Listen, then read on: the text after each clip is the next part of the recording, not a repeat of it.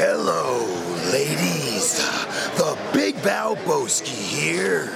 And right now, you're listening to the Matt Madness Podcast.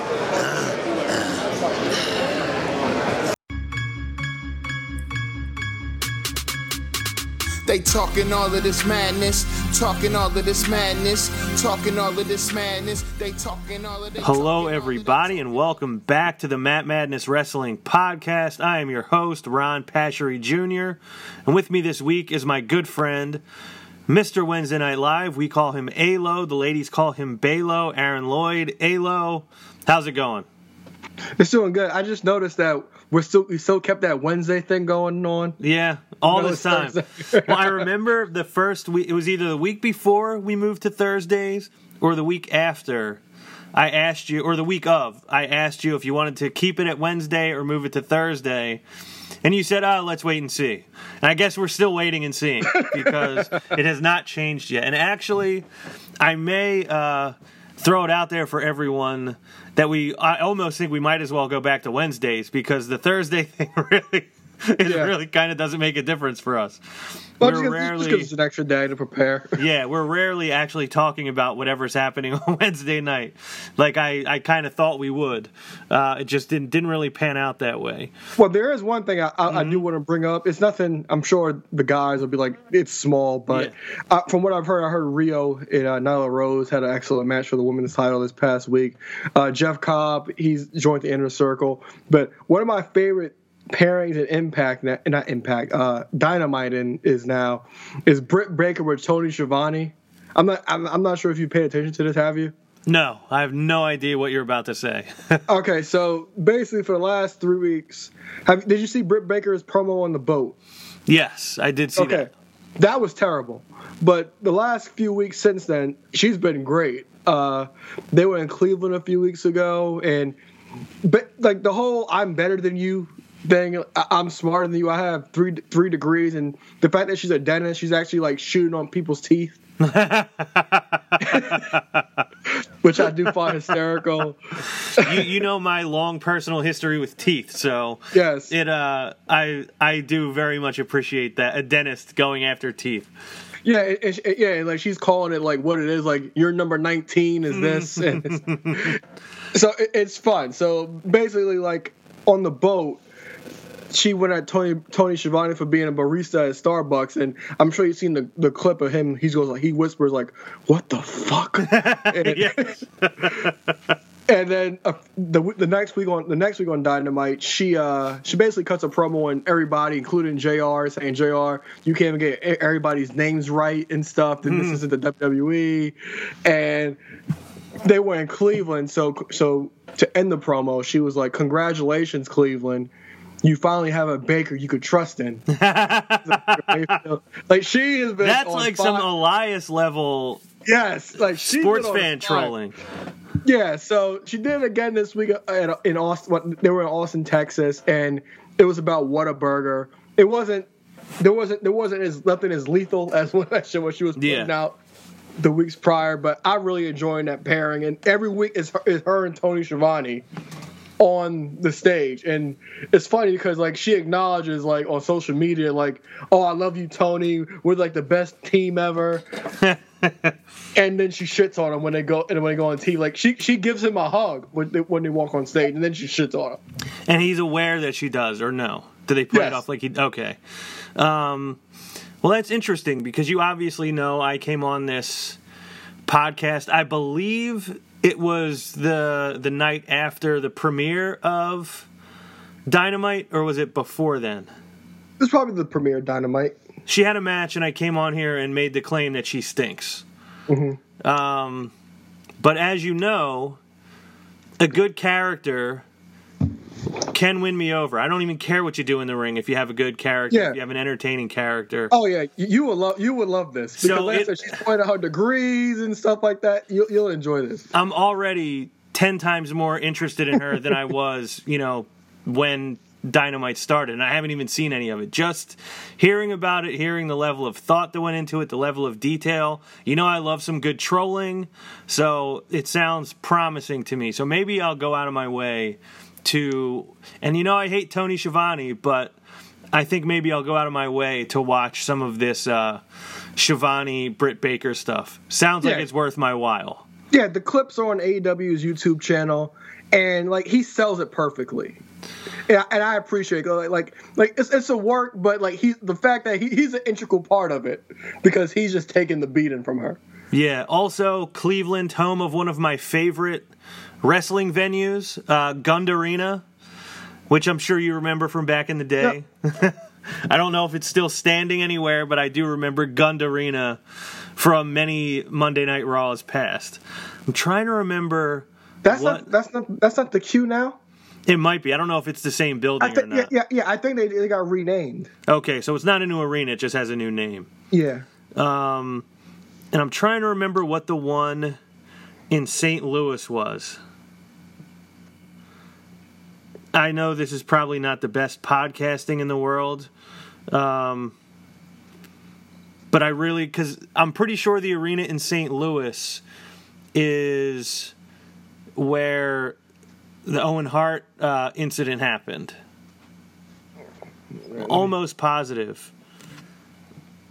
Oh my God, what is it called? This is really bothering me because I reference it like all the time.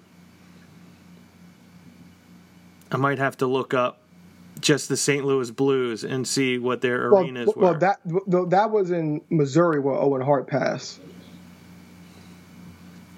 Yeah, I'm pretty sure it was St. Louis, Missouri.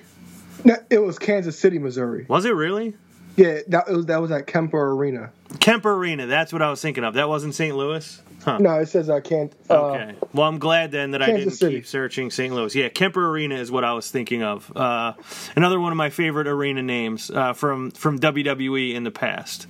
But this week we are discussing and reviewing TakeOver Arrival, the first ever NXT TakeOver, almost 6 years ago to the day. Took place February 27th, 2014, live from Dork Central. And anyone who listens to this podcast knows why I'm saying that. I remember, so the first thing I'll say before we get into the actual show, I was definitely not watching WWE yet. Again, at least not regularly. And I hadn't seen NXT yet, but I had seen ads for it. And I remember seeing ads and like just rolling my eyes at it, being like, oh, that's what those wrestling fans probably like. And by those wrestling fans, I know you know what I mean. And I was like, I can never see myself getting into this. Like if those people like it. But by the end of this actual year is when it like hooked me and played a big role in me becoming passionate about wrestling again. So like literally 10 months later, I was like jumping onto the NXT bandwagon. And at this point, I was like, get out of here. I will never watch that. Had you watched NXT yet at this point? And if so, like, what did you think of it? And if you hadn't, what did you think of it? Well, I had heard of Paige, and I think NXT was airing on Hulu, but I didn't have Hulu at the time. But you could still find some stuff on YouTube, and this is before YouTube is kind of what it is now. And you just like kind of like browse around on YouTube and see NXT, and I heard some buzz about how the women in NXT can actually go. And at this time, some WWE superstars, they would actually end up on NXT, so that's where you get your clips of CM Punk down there, Randy Orton, RVD, Caitlyn, the Divas Champion at the time, AJ Lee, with one of my favorite NXT backstage moments with Bayley of all time.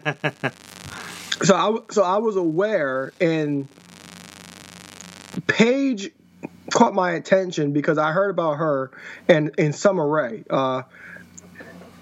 When we review this show, you'll notice, I'm sure since it's just me and you, we can come to an agreement on this. But even though it's only 6 years, it doesn't seem like a lot of time, but that style has changed in wrestling, it's like for the women. It's not a lot of time, but also a lot of time, if that makes sense. Yeah, it does. For example, like I think Summer Rae was a pretty decent worker. If you ask anybody about it 6 years later, like, oh no, she sucked or whatever, but she was a big part of NXT and their upbringing. And she would feud with Paige, and like the whole BFFs thing started, but it was mainly Paige which kind of drew me to NXT. And then I already knew about the whole Seth Rollins thing, because Seth Rollins, when he debuted with the Shield, he was NXT champion. Then he dropped the title to Big E, and it was just random YouTube stuff that I would come across that I actually saw about NXT. Yeah, I just remember seeing the commercials and being like, nope, not for me. So show opens, obviously. How else could it open than with Triple H putting himself over? Could it start any other way? It couldn't. Paul did look a lot younger to me. He did. He had hair. He's aged since then. Terribly. So 6 years has been... he's lived every bit of 6 years since then. Yeah, and one thing about this show was nobody looks almost the same anymore. No, not at all. I don't think any of them do. Yeah, one person in particular, I'm sure you know who I'm talking about, but you'll be like, there was something I wanted to say, but I didn't know this person was in the crowd already, so it added to the shtick. I'm sure we'll get to it. Yes. Other thing that I found interesting was that obviously this is their first like big event like this, and it was being billed as like basically that we're showcasing the next generation. And how many of these people truly became part of the next generation? How many of them have truly succeeded in WWE? Like maybe one? Yeah, before we got cut off last week, and I want to do this now. Mm-hmm. During some of these matches and throughout this show, I'm going to ask you what the hell happened. So I'm going to go with A, what is this? Or what was this? B, Vince. C, didn't translate. Or D, all the above. Okay. Because some of this stuff, I was just like, what the hell? And sometimes I was like, okay, that's Vince. Or didn't translate. And then sometimes like, what the hell is this? Yeah. Yeah, I'm just thinking, like, so when they said that, I'm like, oh, this will be interesting, because I really didn't know what all the matches were, like, off the top of my head. I wasn't really sure. And I was like, okay, I'm curious how many of these people are actually the next generation. And as I got to the end of it, I was like, it's like almost none of them. Like, really, and that's not to say that there aren't some of them that are still there, or some of them that haven't had some level of success, but there's only one person that showed up on this card that has really done anything really meaningful since then. And it's someone of significance in the company still. And yeah, it is Xavier Woods, which is weird because he was kind of even like an afterthought on that show. Yeah. Like, I don't know how big he was in NXT, obviously, because I wasn't watching it back then, but I have to assume Tyler Breeze was more of a focus for NXT than Xavier Woods was.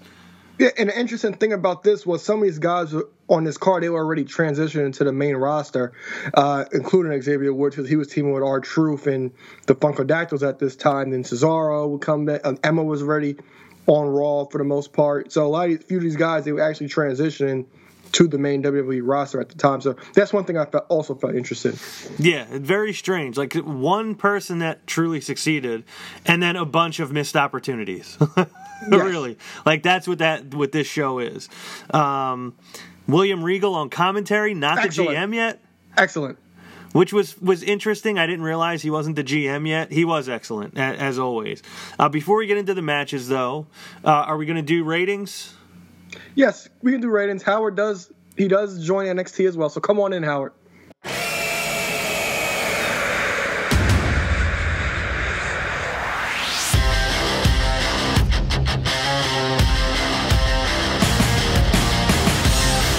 The following podcast has a rating system in place. If it's a horrible show, it gets a jobber. If the show falls somewhere in the middle, it gets a slobber knocker. And if it is an amazing show, it gets the rating of ratings. It will get a showstopper. Thank you, Howard. Thank you, Howard, as always. So I'll go first. I feel like I rarely go first.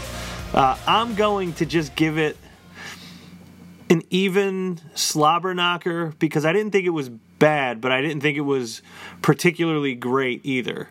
And it didn't get me like super excited or anything. I thought it was just kind of like a pretty good show. And clearly, now I don't know if it's just me being biased towards like the era that started a few months later, like that late 2014 through 2015 period where I really like jumped into it and fell in love with it. I don't know if I just didn't enjoy it that much because the people I fell in love with in 2015 weren't really a part of it. But it didn't feel to me as good as like the takeovers I got into like 8 months, 10 months, 12 months later. So for me, just a slobber knocker. What about you?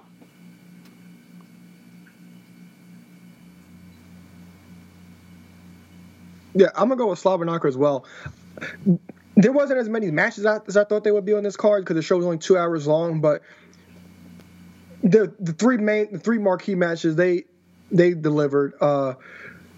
Like I said, like you said, it's not the NXT that I fell in love with, but I can see where everything like started and what kind of led to these guys being on TV on WWE on Raw and SmackDown for the most part. But I really did enjoy it. I thought that Paige and Emma, I thought that was a great match. Like we talked about at the top of the show about how wrestling's changed, so that match might not live up to a women's match nowadays, which is fine. But I thought those two had a great match. Cesaro and Sami Zayn we'll get to in a second.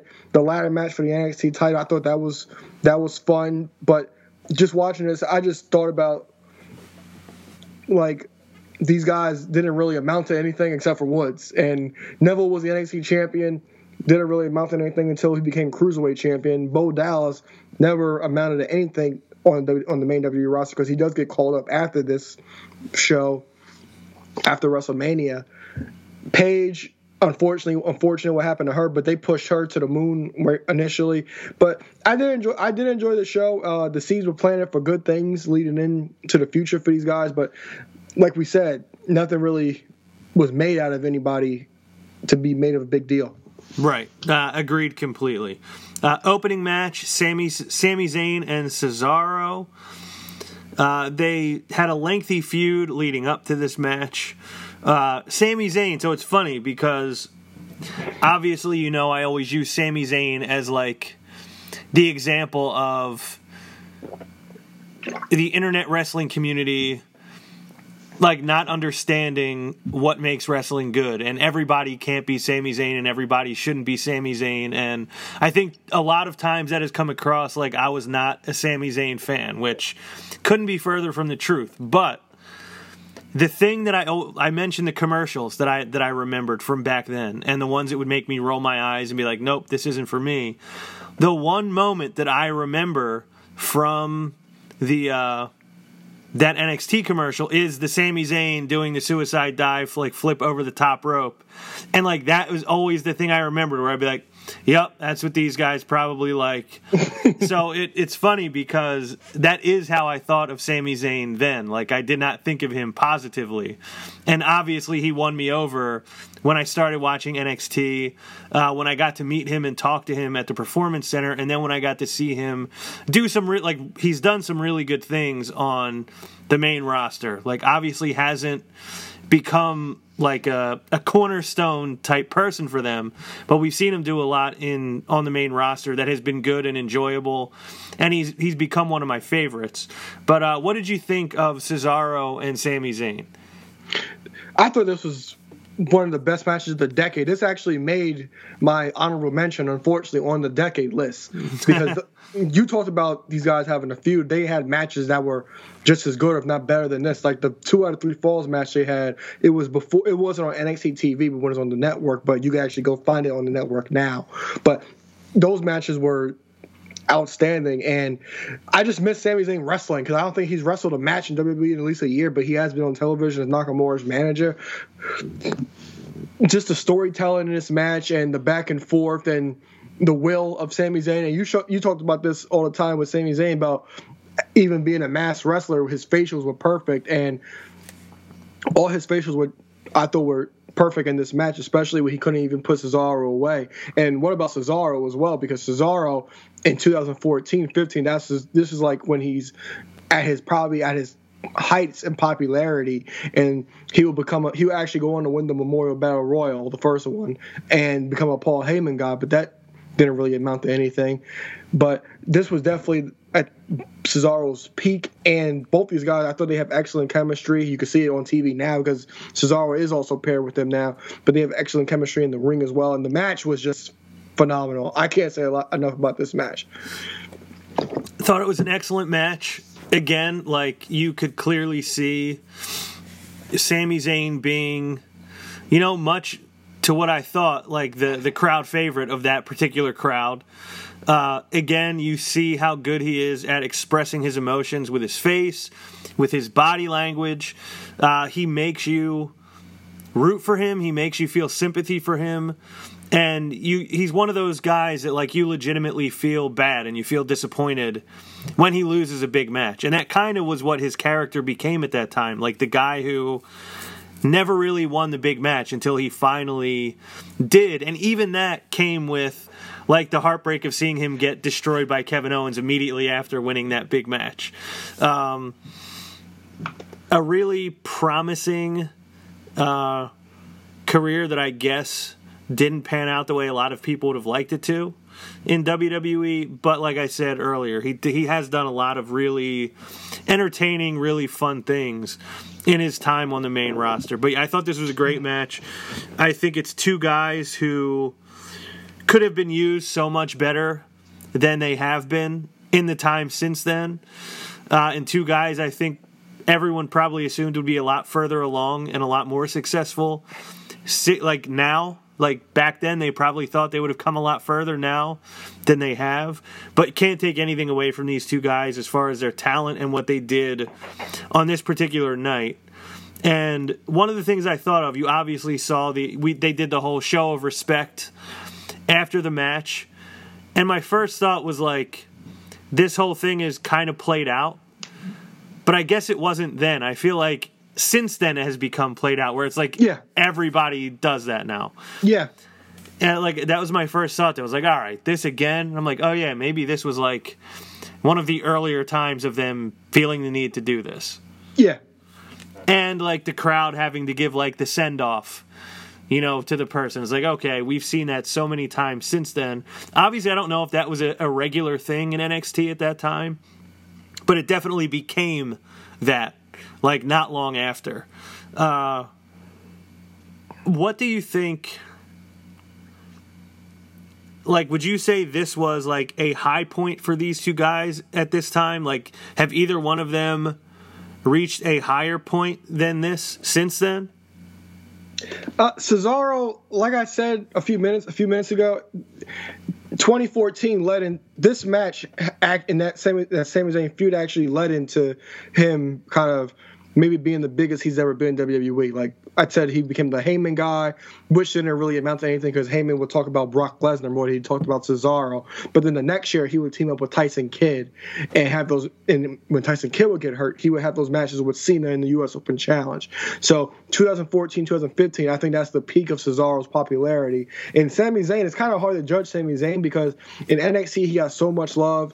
He's renowned for his work, especially the matches that he put on, especially his finale with Nakamura at TakeOver Dallas.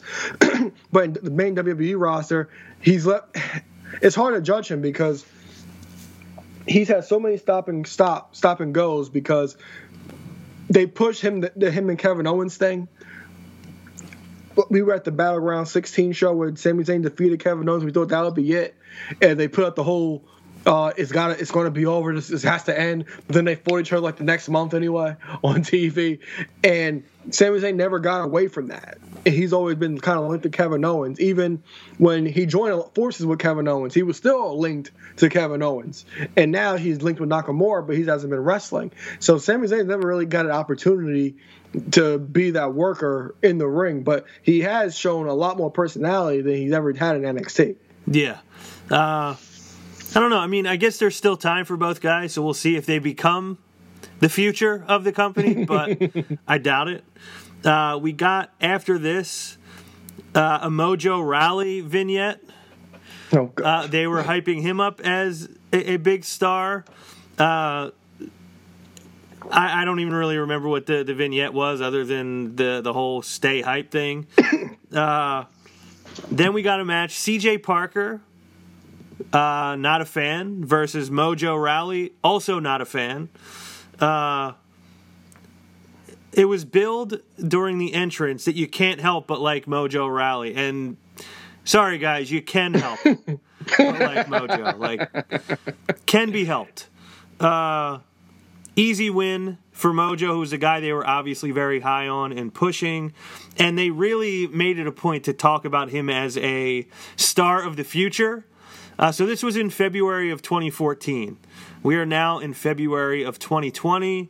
So, gentlemen, the future has called. And he's not a star here either. So, Alo, any thoughts on Mojo versus CJ Parker? CJ Parker, what the hell was that? I just felt so bad watching this. I was saying to myself, like, they really had him do this? So they really did. Yeah, so to answer my whole multiple choice of what the hell happened, Vince, did it resonate, all the above, I'm going with what is this, because you can't expect that to get over. But I'm happy for the guy that he's killing it in New Japan and that he turned down WWE while he was the IWGP US champion on coming back, because they were reportedly coming after him heavy to come back to the company. So I'm glad he turned them down in that regard, but this didn't help anybody. Yeah, no, it didn't. And CJ Parker, like, I didn't like his whole look. His whole vibe didn't do it for me. I don't like even like just the way he moves, I don't really like. I don't know, just something about him rubs me the wrong way. Never liked him, never was a fan of him. Was glad when he was gone from NXT. And I was definitely not one of the people that was, like, excited. What did he win, the U.S. title in New Japan? Yeah. I definitely wasn't one of the people that was excited when I mean, obviously good for him. I don't wish any ill will on him. But I was not a fan. I'm still not a fan. And it was, like, weird to look back on, thinking, like, you guys thought Mojo Rawley was going to be a big deal? Like, how did you think? Who thought that, and how did you think that? And also, yeah, I'll go with CJ Parker. What the hell is this? And I guess I'll say the same thing for Mojo, because I didn't see it then, I don't see it now. I would never get hyped for Mojo. No, I was not hyped then, am not hyped now, and was never hyped anywhere in the 6 years in between. We got an Evolution vignette after this, hyping Emma, which it is so funny to look at, like, that version of Emma compared to what she turned into not long after. Yeah. Like, two very, like, different things. Yeah, because I wasn't familiar with this gimmick with Emma in NXT. I just saw it, the first time I saw it was on the main roster for the most part. And it seemed like a lot of fun in NXT. Way more, and it didn't translate well onto the main roster. Yeah, it definitely didn't translate to the main. I mean, that actually became part of her story, was like, and I think they used this with Bayley. Like, they all loved me in NXT. I went to Raw, and they hated me. And the same thing is going to happen to you. I'm pretty sure they used that as part of their story when she came back. It's and also funny. So she went from that version of Emma to the version of Emma with Dana Brooke to Emelina for a hot second to just gone. Clearly was someone they had high hopes for, did not pan out, but I don't know. I guess, like, one of the things I'll give them credit for on this is they did do a lot of, like, vignette work with the talent. Like, they definitely went that little bit of an extra mile to like try to suck you into some of these characters. Immediately following this, we got a vignette for the Ascension. Also, guys I was never really a fan of. And they had a match against Too Cool, which obviously I was very excited to see this. Too Cool, slightly past their prime, but still hitting all the right notes. We got most of a worm. Yes. We got the the Grandmaster Sexay. I forget what that dance is called. It's not the Running Man. It is I can't remember, but we got it. And basically they were dominated by the Ascension. Any thoughts on this match or those guys? Well, the Ascension, I thought their presentation was always well done. The entrance and everything, I thought it was always great. And I just wish it kind of translated to the main roster, but it just didn't, because we were at the Royal Rumble when they made their pay-per-view debut, and after that it was over for them. And they've only had maybe a month or a month and a half's worth of time to actually get themselves over. But I thought they were presented very well in NXT, especially in this match. And even, they might not be that great in the ring, but the story that they were telling was that these two guys, they were so dominant, and teams were breaking up trying to beat them, and guys were just coming together to try and beat them. So I did enjoy the story that they actually told about the Ascension as a tag team. I just wish maybe they got a better shake in WWE, because after that initial small push they got to see if they can get it over, the most we saw them was on Fashion Peaks with Rizongo. Yeah, and that was it. And which was enjoyable. Yes. I guess the thing that maybe like they're like a cautionary tale of like the limitations of NXT, because like if you're going to make someone's whole identity that they're unstoppable or unbeatable at NXT, if you don't put them on the main roster and make them unbeatable and unstoppable, like what are they then? You know what I mean? Like if you spend a year making someone that in NXT, there's no way really to replicate that on the main roster, because they're typically not going to bring somebody from NXT up and have them dominate the established main roster talent. And I feel like that it happened to Asuka. Like once she couldn't be absolutely dominant and unbeatable, it kind of took away like all the interest in her. And she's not the only one that happened with. Like I feel like that has happened all the time. So does that make you think that there's anyone we may see soon that suffers kind of that same fate? In NXT?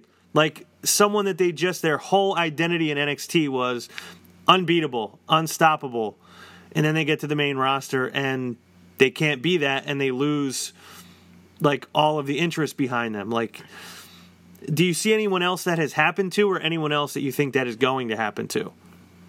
Well, you'll see where I'm going with this, but I think the interest has dropped off, just like the Ascension. Like Ascension was huge and over in NXT, but then translated to Raw and SmackDown.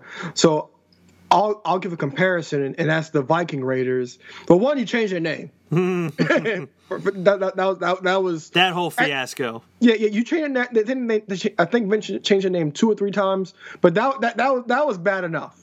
So you could have just left them as the War Raiders, and you know how fans want to chant along with entrances, so you couldn't just go war. So that was the first problem. And then they get as phenomenal of athletes as they are, they get little to no reaction from anybody, even when they were in that feud with Rollins and AOP and Murphy.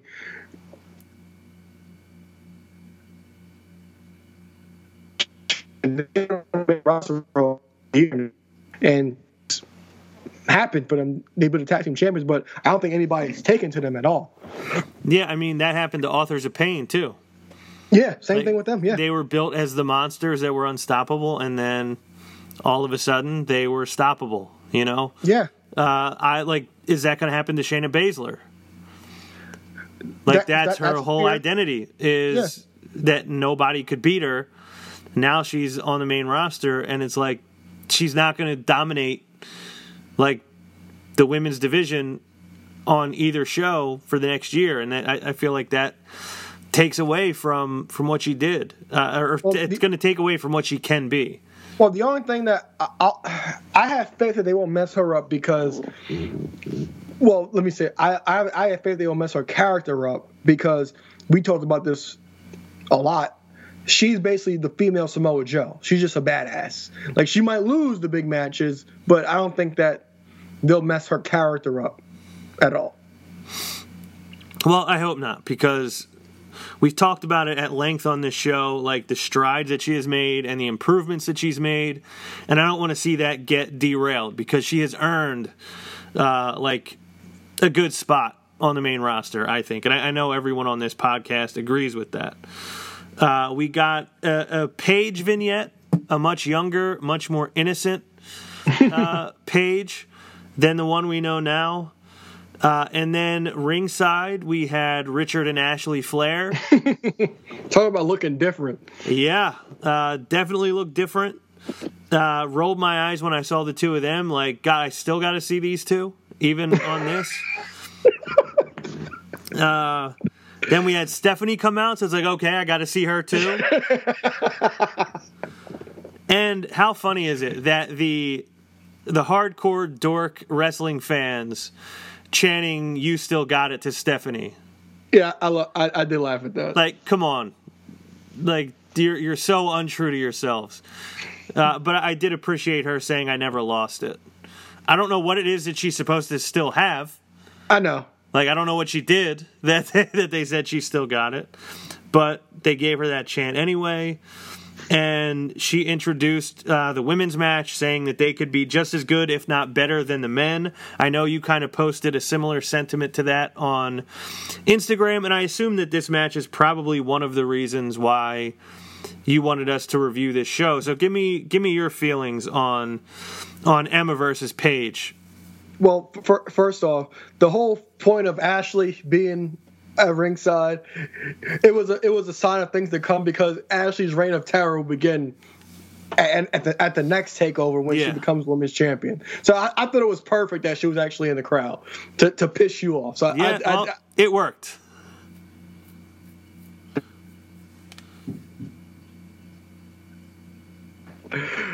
One thing about this match that I want to talk about, Emma. Okay, one thing I want to talk about this match, Emma was so good. We don't get to see enough of her today because she's in Impact Wrestling and we don't really pay attention to Impact, and she's not on TV a lot. But I just thought that she stood out so much in this match. This might be one of Emma's best matches, if not her second favorite match of mine. My favorite match of hers is when she fought Asuka at TakeOver London. But I thought she took it to Paige. I thought everything she did was great. I learned a lot more about her moveset. Like, she would kind of throw her name in her moves, like the Emma-mite sandwich. Emma-mite sandwich. It was great. I forgot what she called the tarantula move she did, but yeah, she took it to Paige, and I thought they told an excellent story. And they talked about this a lot on all the DVDs or interviews they've ever done about this. And they told Hunter, said, hey, if you can think you guys can go just as much good as the boys, go ahead. Here's your chance. And this was the first time they actually gave them the chance and actually got a chance to showcase it, even though it was on the network. But this would also translate to Paige winning the title the night after Mania. And then her and AJ Lee had that feud throughout the year. And they were actually given more time. But the next year, the hashtag would actually become real with Give Divas a Chance. But they actually started off with Paige and AJ Lee giving them a chance. And when it comes to the Paige vignette, I thought it was funny how, I'm basically paraphrasing a bit, but she was basically deemed as the anti-diva, but she kind of became the total diva. Mm-hmm. even though she's kind of stayed with her little goth look a little bit, but she has a whole Hollywood production on her face and the whole fashion thing. So she's basically kind of become a total diva. So I always thought that was funny, and I wanted to point that out. And Emma kicking out of the Paige Turner, I thought was good, because they would say, putting that over how nobody ever kicked out of the Paige Turner, and this is the first time that Paige pulled out the PTO and Emma was forced to tap out. But I thought Emma had an excellent show. I thought she dominated Paige, and this match does deserve the acclaim that it got. But also, like we talked about at the top of the show, 6 years later, the wrestling landscape has changed. So this match might just be a match to some people, but I think that this match was a big deal and still is a big deal to me. Yeah, so my notes from this match.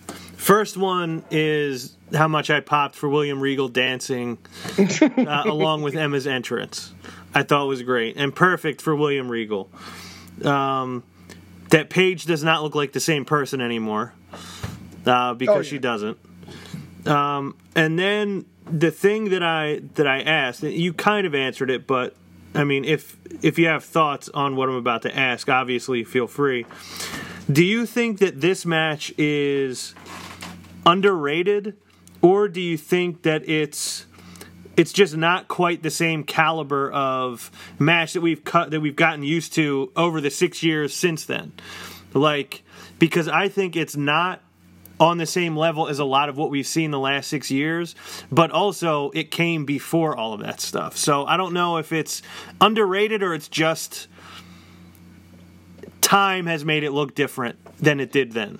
Yeah, time has. Well, I'm gonna go with both those. I'm gonna go with both. With time, since time has passed, we do look at it different. But that's what a lot of these NXT matches, especially even Sasha Banks. Like her match with Becky Lynch, that match gets forgotten all the time. Some of Sasha's and Charlotte's matches, they might get forgotten. Like I'm sure the R Evolution match gets forgotten a lot over time because there's just so much to go off of now. And unless you really sit down and think about it, you're not going to bring that up. You might bring something else up. But I still think a lot of those NXT matches are above the main roster matches. But this match in particular with Paige and Emma, I do think it is forgotten, and it's forgotten and underrated because of the time span, and we're accustomed to so much more now. Yeah, like if you just kind of in a vacuum, like some alien came down from another planet and they've never seen wrestling before, and if you put this match on against like Bayley and Sasha from NXT TakeOver Brooklyn, and you put those both matches on back to back, the alien would absolutely like the Sasha Bayley match more. But like I said, that there is something to be said for like it came first. Like it maybe the best way to look at this is like this is what set the bar for everything that came after it. Like everything, the next big women's match had to live up to this one. You know, and they kind of kept topping themselves ever since then. But like this was where it started. So maybe like that's the respect that it deserves to get, is like this is what led to all the other stuff that we have loved over the last 6 years. As opposed to like looking back on it and thinking, well, this isn't as good as I remembered it, or this isn't as good as like this match or that match. It was great for its time, and it helped lead like into a lot of those matches that we loved that came after it. And I agree with you completely. I think Emma is really good. I think she's really underappreciated. And I don't know if we'll ever see her, like, I honestly, unfortunately, don't know if we'll ever see her on a stage that she, like, deserves to be on. Yeah, because she's bounced around to companies, because after WWE, she was with Ring of Honor, then she unfortunately got hurt, and now she's with Impact Wrestling. She did challenge for the title, but she lost in that match, and I'm not sure if she's doing anything now, storyline-wise, but yeah, I don't know when she's ever going to get her true shot, because she was outstanding in this match.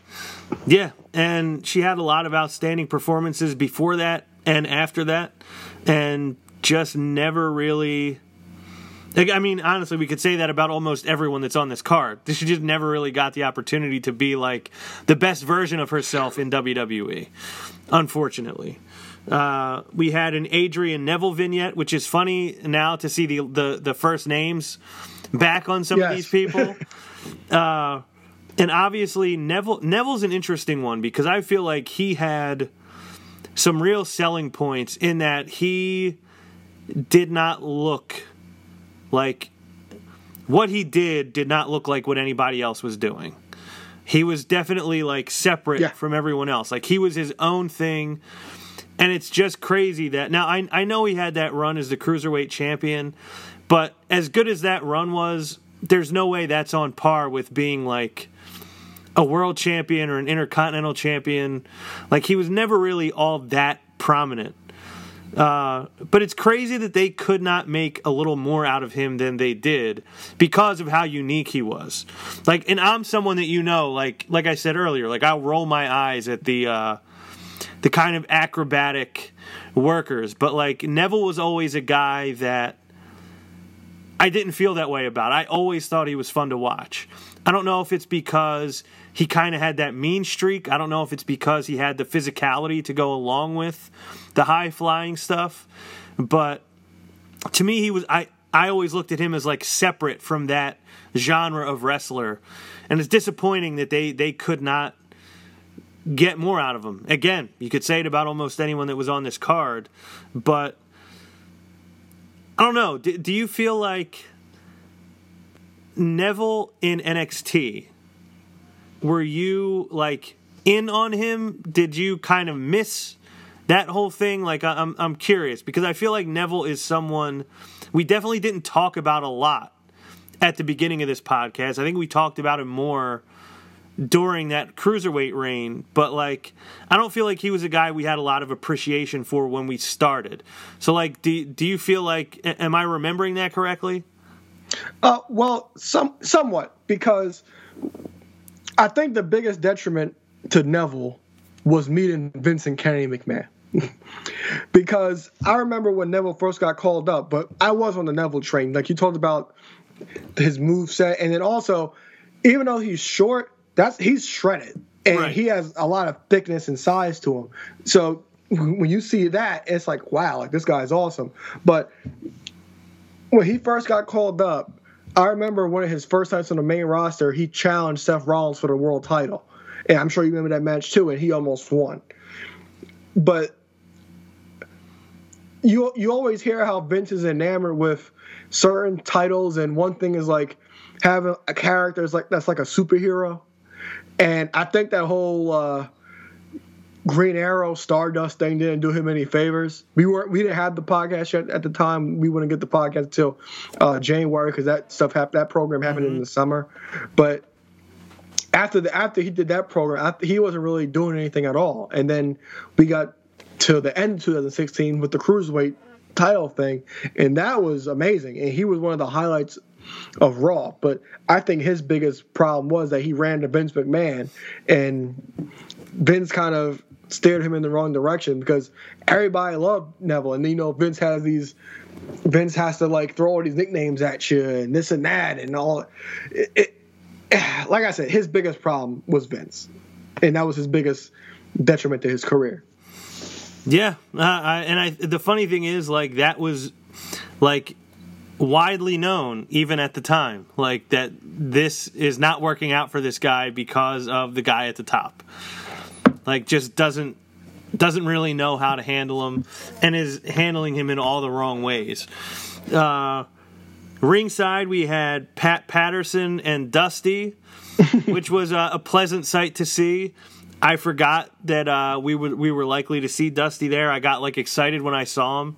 Brought a smile to my face when I saw him sitting there. Obviously, he is someone who I hope no one ever forgets the crucial role he played in like why we all fell in love with NXT at this time. Like, he was a big, massive part of the reason why we cared about it and loved it as much as we did in 2015 and 2016. And obviously a guy who is dearly missed in that community and like by those, like, by the young talent down there. It's a guy that, like, I don't know how you replace that. I don't know if, like, HBK is kind of probably somewhat in a similar role to what Dusty was. But, like, HBK to me, I don't know if he has the same things to teach that Dusty did. Because it's almost like when someone is talented in a certain way, like Magic Johnson was not a good coach. Because Magic Johnson can't coach you to play how Magic Johnson played. Like, Michael Jordan would not have been a good coach for that reason. Isaiah Thomas was not a good coach for that reason. Oh, he was terrible. I feel like a lot of those types of guys, like the transcendent superstars in an industry, have a really hard time translating that into coaching. And I'm not implying at all that HBK is not doing a good job, because I have no idea what he's doing. But I just look at him as like, I don't know if he can teach someone to do things the same way that someone like Dusty did, who really had to get, like, he had to squeeze everything out of what he had because he did not have a good physique. He was not like the biggest, strongest guy. Like, he was not the best looking guy. And HBK kind of was all those things at that time. So I just wonder if there's like anyone that could fill those boots that Dusty had. And I just hope that his place in NXT history is remembered. Next match we got was a pre-New Day Xavier Woods versus Tyler Breeze. Pre-selfie stick Tyler Breeze. Yes. Which was funny to see. How funny is it that Xavier Woods is the one who suggested the idea of Tyler Breeze to him? Like, I just remember hearing him say that, like, basically couldn't come up with anything that would stick. He was just kind of there, going through the motions and trying to come up with characters, and Xavier Woods comes up with the idea of a model, and obviously you got to give Tyler Breeze credit for taking it the distance that he did. Yes. It obviously wouldn't have mattered without his ability to pull it off. But, like, just funny that you have Xavier Woods, who came up with the New Day, who had the plan to get Kofi a world title, came up with the Tyler Breeze character. Like, it makes me feel like Xavier Woods, as much as he's beloved, is like a very underappreciated guy in WWE. Oh, yeah, definitely. Especially when you think about how good he actually is as a wrestler. Yeah. And he didn't even get to do that in this match. Like, I was waiting. I was like, oh, I'll get to see Xavier Woods. And you don't. Now, I guess first, before we get into what actually happened, any thoughts on either of these two guys? Well, you already know I love Tyler Breeze. I didn't know that he didn't have. I don't remember that he didn't have his music at the time. Because I love that song. Just him talking on the song. Woods, like I said, he was on the main roster at this time, teaming with R-Truth and the Funkadactyls. But this was mainly about Rusev, and Rusev would debut the night after WrestleMania, or was that WrestleMania? In the Battle Royal. I think if he wasn't at the Battle Royal, he was definitely on the night after WrestleMania, and that's where his year started. His year of terror started. But as you know, I'm a huge Tyler Breeze fan, and would basically to put Rusev over. Yeah, so Alexander Rusev at the time. Yes, Alexander Rusev, yes. Which is funny, with the original presentation of Lana, which is light years better than anything they're doing with her lately. Definitely. A shame. What could have been. Yes. I kind of wanted to see a match between these two because I thought it obviously would be a great match. We didn't get it. But it was kind of cool to see Rusev as he was originally intended to be. And also funny seeing that, like, serious, like, brooding monster of a character after knowing, like, what he would become. Like, that he probably became way more known for his comedic sensibilities than his being a gigantic monster. Yeah, and like you said, who would have known that he had this comedic timing? I mean, I wouldn't have known, but I'm glad we got to see it. But this ultimately was kind of a disappointment because I really wanted to see these two have a match. So this even might be a reason why I didn't love this show as much as I wanted to, was because I was looking forward to that, and there was just nothing there. We got a Bo Dallas vignette, and it's funny because I've mentioned a few times that I was not interested in NXT at this time, that I was rolling my eyes at it, and I mentioned the idea that, like, the shot of Sami Zayn flipping over the top rope in the commercial was part of, like, the turnoff for me. But the one thing that I do remember standing out in a positive way was Bo Dallas. Because the whole Bo Leave thing, I was like, I don't know what this is, but it's funny to me. And I was, like, intrigued by it. Obviously, we didn't get to see a ton of Bo Leave on the main roster, but I do think Bo Dallas was, like, a super talented guy. I think the Bo Leave stuff, like, was really funny, and I always really enjoyed it. Like, just that, like, delusional, I've always loved that, like, the delusional character that, like, thinks they're something they're not, that, like, doesn't realize they're not what they say they are, they're not what they think they are, and Bo Dallas played that perfectly, and I feel like there was a lot more mileage they could have gotten out of it. Any thoughts on the Bo Dallas, just that character and the vignette that they showed prior to the main event? Yeah, during the match, we talked about how for 260 days that I believe the fans were saying they didn't want Bo. Basically, the fans didn't want Bo there anymore. Yeah. But so I'm not familiar with his mic work or whatever on NXT, but what he did on the main roster with the whole Bo Lee thing, I thoroughly enjoyed. I thought it was funny and delusional, and every time he would win a match, like, I won, I did it. I did enjoy that, but I'm not so sure what really happened to him. Maybe the fan. I think I'll just say the fans didn't resonate with it because he also didn't develop much of a reaction either from what things I remember. But he's another case. Big deal NXT, was a champion and then basically amounted to nothing, and now he's basically an afterthought. And unless you check .com's roster, you will forget he's still on the active roster. Right. He's a guy that, like, there probably should be some hope for still, if only because of his lineage. Like, that he is the son of IRS, that he is the brother of Bray Wyatt. It's probably a guy that they won't give up on, and maybe they'll eventually find something that sticks for him. Because I think he has the ability to be something, but obviously it didn't come to fruition. But we have the main event, the first ever NXT ladder match between Adrian Neville and Bo Dallas. The first thing I just kind of want to point out is the little promo package they did. I laughed out loud when Neville said, you know, I've never been in a ladder match, but I've been going back and studying tapes of previous ladder matches, studying the techniques. It's like, what techniques are you studying? Like climbing the ladder slow enough that the guy can catch up to you no matter where he is when you start climbing it? That's an art. That's really the only technique there is in a ladder match.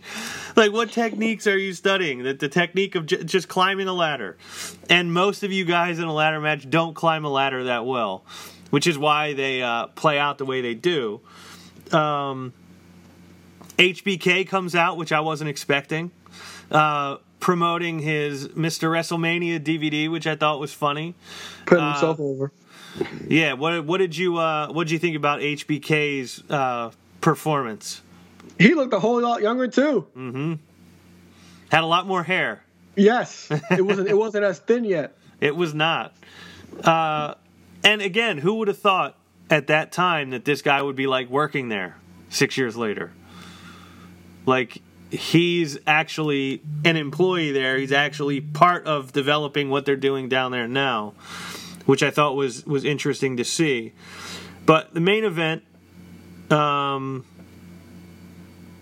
don't know. How'd you feel about this main event? Because for me, it didn't quite grab me the way I wanted it to, and I'm curious, like, your view on it. Yeah, I agree. I thought it needed more time, but yet it didn't really grab my attention. Of course, the last 5 minutes is what's always going to grab you in any match. But yeah, nothing really noteworthy happened. I thought Neville hitting the red arrow on the ladder, I thought it was fine. Yeah, there wasn't really much to this ladder match. It told the story of basically Bo being there for being champion for the 260 days and not trying to lose the title. Other than that, I don't think it really told much. And I'm not sure how many times Neville would actually challenge for the title if this is his first time or not, but they made such a huge deal about him actually winning, him being the face of NXT leading into the future. Yeah, the other thing though that I did think was interesting is I thought these guys were like good opponents for each other. Like Neville, you obviously have he's the high flyer. He is, a strong, powerful guy. But then you have Bo, who on the surface is this kind of goofy, silly, delusional character, but he does have this mean streak, and he is kind of violent, and I don't want to say sadistic because that's not quite the right word, but you could kind of see the evil in Bo that's like underneath. And I thought that makes for like an interesting dynamic between the two guys, but I just didn't think they got the most out of them. Like the end felt rushed, like it didn't feel like a dramatic ending to the match. It just, I don't know, it ended and I was like, that was it? I expected a lot more. And it sounds like you agreed with it. And maybe that's another part of the reason why like my rating is where it is, where I was like, okay, that was okay. I thought it was going to be better than it was. But if you try to take yourself out of first, do you have anything else to say about the main event or either of these two guys? No, I just thought they put way more emphasis on the post match than probably the entire match. Because, like I said, the last few minutes of the match were the most entertaining, but that's what any wrestling match. But yeah, there wasn't much to this, I don't think.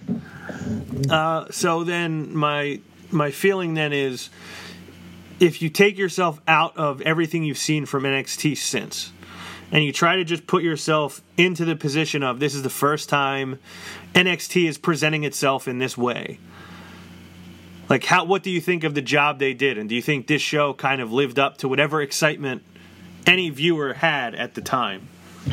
Oh, yeah, definitely, because it's the first show, and they did everything perfectly. And you talked about the vignettes before the champions matches, Ascension, Paige, Emma, and Neville and Bo Dallas. It got these guys over because these are the guys that you're going to see the most, especially if you're not familiar with them. You got to know who these guys are. And it's like, oh, I like this person. I can relate to this person. So I thought they presented it very well. And NXT, we always heard Triple H talk about this. It's going to be presented the same way as any WWE product will be. So the presentation was there as well. So I thought they did a great job for a first show on the network, because they were already airing this, I believe, on Hulu or wherever it was streaming. It was already a working product. So I think they did a good job for the first night. I think so too. Like, I can sit here all I want and say that I was underwhelmed by it, but if I had sat down, or if somebody like turned it on while I was in the room at the time, it probably would have caught my attention. At least a couple of the matches or a couple of the characters would have caught my attention, and probably they would have presented a couple people that I would have been interested to see again. So if that's really what your goal is with a first try of something, is to like make people want to see it again. And I definitely think they did that. Obviously the level of success they had over the rest of the year and the next year and the year after that, and obviously to where they are now, where I think NXT became bigger than they could have ever envisioned. It all started with that, as far as I'm concerned. So successful in that sense. Any final thoughts on NXT TakeOver Arrival? No. Anything you want to throw in from weekly product? Have you seen the clip with Shayna Baszler and Becky Lynch? I know. The only thing I'm aware of, I saw the image of Shayna covered in blood, and I'm aware that she like bit Becky. Yeah. Mm-hmm. Yes. So she bit Becky early in the night, then Becky would return and retaliate. Is it true, or was it a joke that Becky showed up like in an ambulance or something? Yeah. Driving the ambulance? I don't recall. I just saw the image. So it truly just sounds like they're borderline just having her do more Stone Cold Steve Austin stuff. Yeah, but it works. And it's new, because we talked about that a few weeks ago after the Royal Rumble happened. The investment that we have on Becky Lynch at this point, because she's been in this character about a year and a half now, and she's been champion. She's going to be champion going to WrestleMania for a year. And at this point, the only investment we really have in her is her opponent, and that's Shayna Baszler. And that's the match that we're all excited to see. So far, we're still early in WrestleMania season. You feel like this is, so far they're handling that well. Yeah. Mm-hmm. And hopefully they continue to, because I'll definitely, if I don't watch the entirety of WrestleMania, I'll definitely at least see some of it. And I'd like that to be one of the things I'm excited to see come Sunday, April, whatever the hell the date is. Yeah,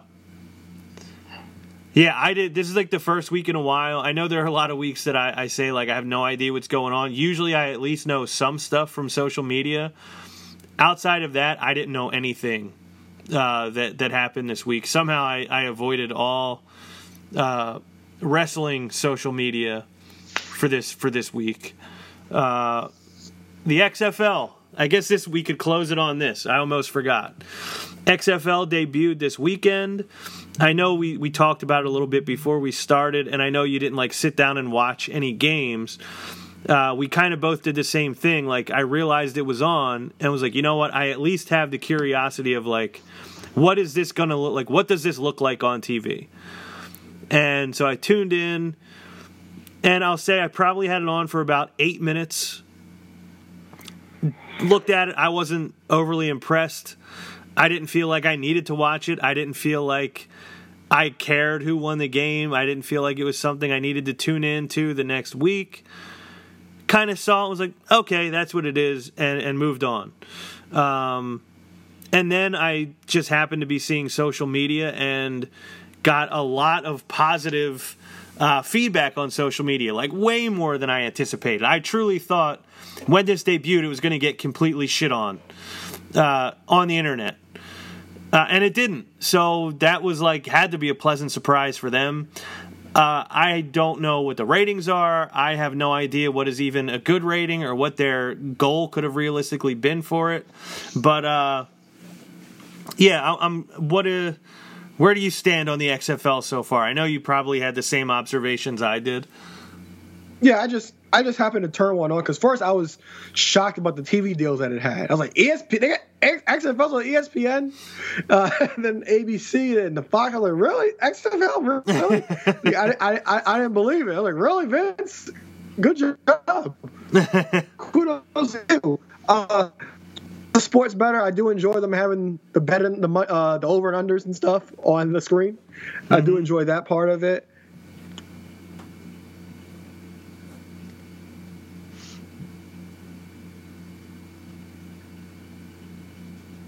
No, you still there? Pash?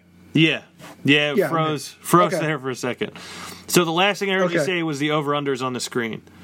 Yeah, as a sports bettor, I do appreciate that they're not hiding from it and they're embracing sports betting. A lot of people, they like the kickoff rules because they feel that it's safer. Because the way I feel about kickoffs and special teams, I feel that it's a death wish. Yeah. The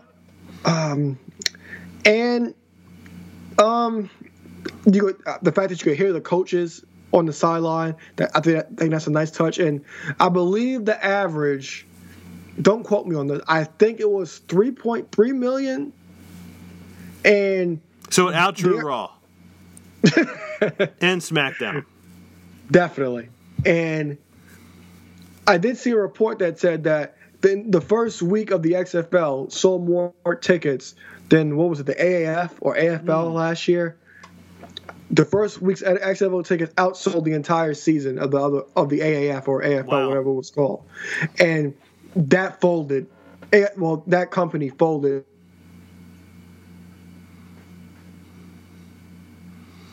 So they didn't play the season. So, and you said they outsold their entire season in one weekend. Yeah. So I guess that shows you the difference that money can make. It shows you the difference in like name recognition. Like, obviously people know who Vince McMahon is. People know what WWE is. And while it failed the first time around, there is still a large number of people out there, like the viewing public, that at least remembers the letters XFL. So it had some name recognition as well. And, I mean, it's something that has been talked about for a while now. I mean, close to 2 years, right? If not more than 2 years? Yeah, about 2 years, yeah. So, yeah, it's had a lot of time to kind of build up some level of interest, a lot of time to kind of market itself.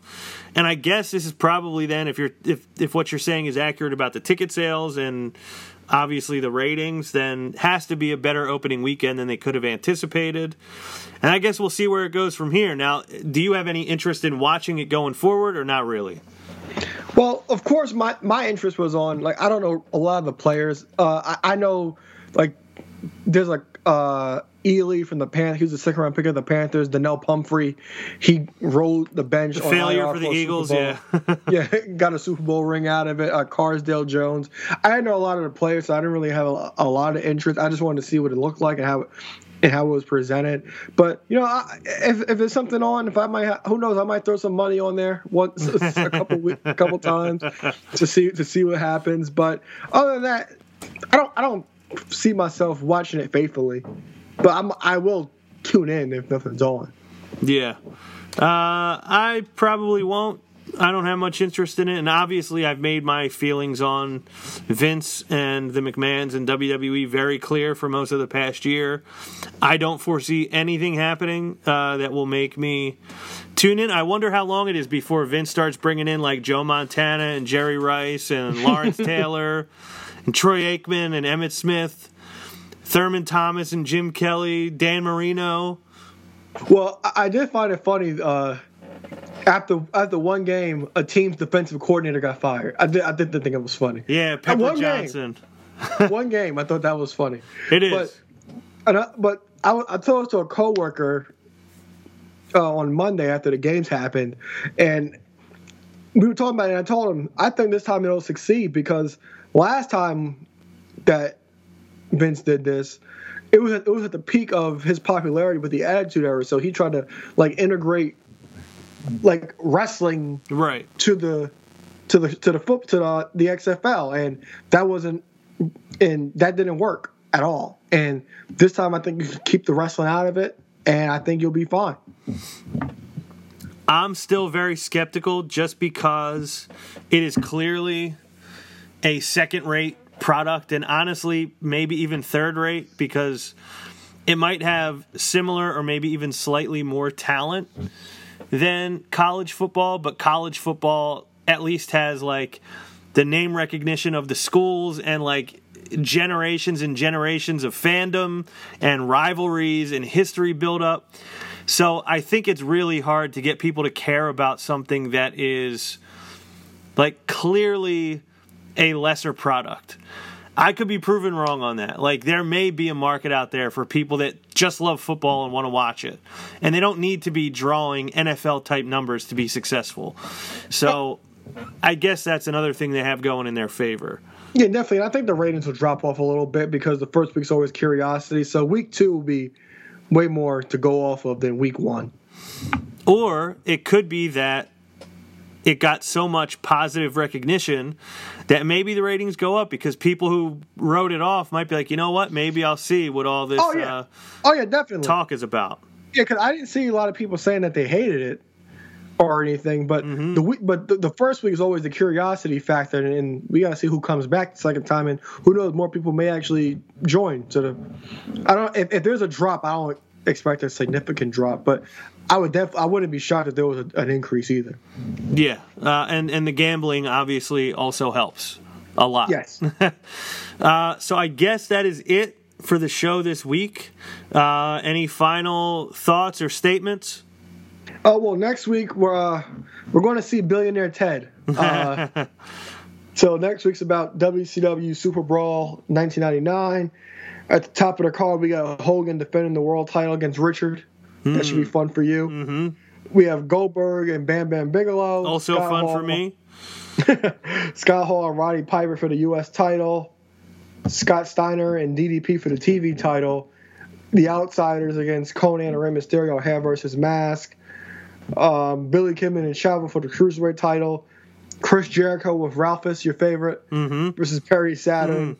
And Booker T against the Disco Inferno. So we're going to see Billionaire Ted next week, and I'm looking forward to it. Yeah, we'll see how that one goes. What is it, Super Brawl 99? Yes. All right. Well, hopefully everybody's looking forward to that. Hopefully you enjoyed our discussion of NXT TakeOver Arrival. For Mr. Wednesday Night Live, we call him Alo. The ladies call him Balo. Aaron Lloyd. I am Ron Pashery, and we will see you next week. Hop on the top rope, by the land with this elbow. Got him now, put him down right now, hit him with the palm handle. Tuning up the band, y'all don't understand. Fist of Superman, it's a SummerSlam. Here we go again. Fans marking man, I hate my balls. Shut the Vince McMahon, it ain't safe to land off the cell. Fans love it, ain't hard to tell. Talking madness, awesome. Well, what I'm cooking, man, y'all all can smell.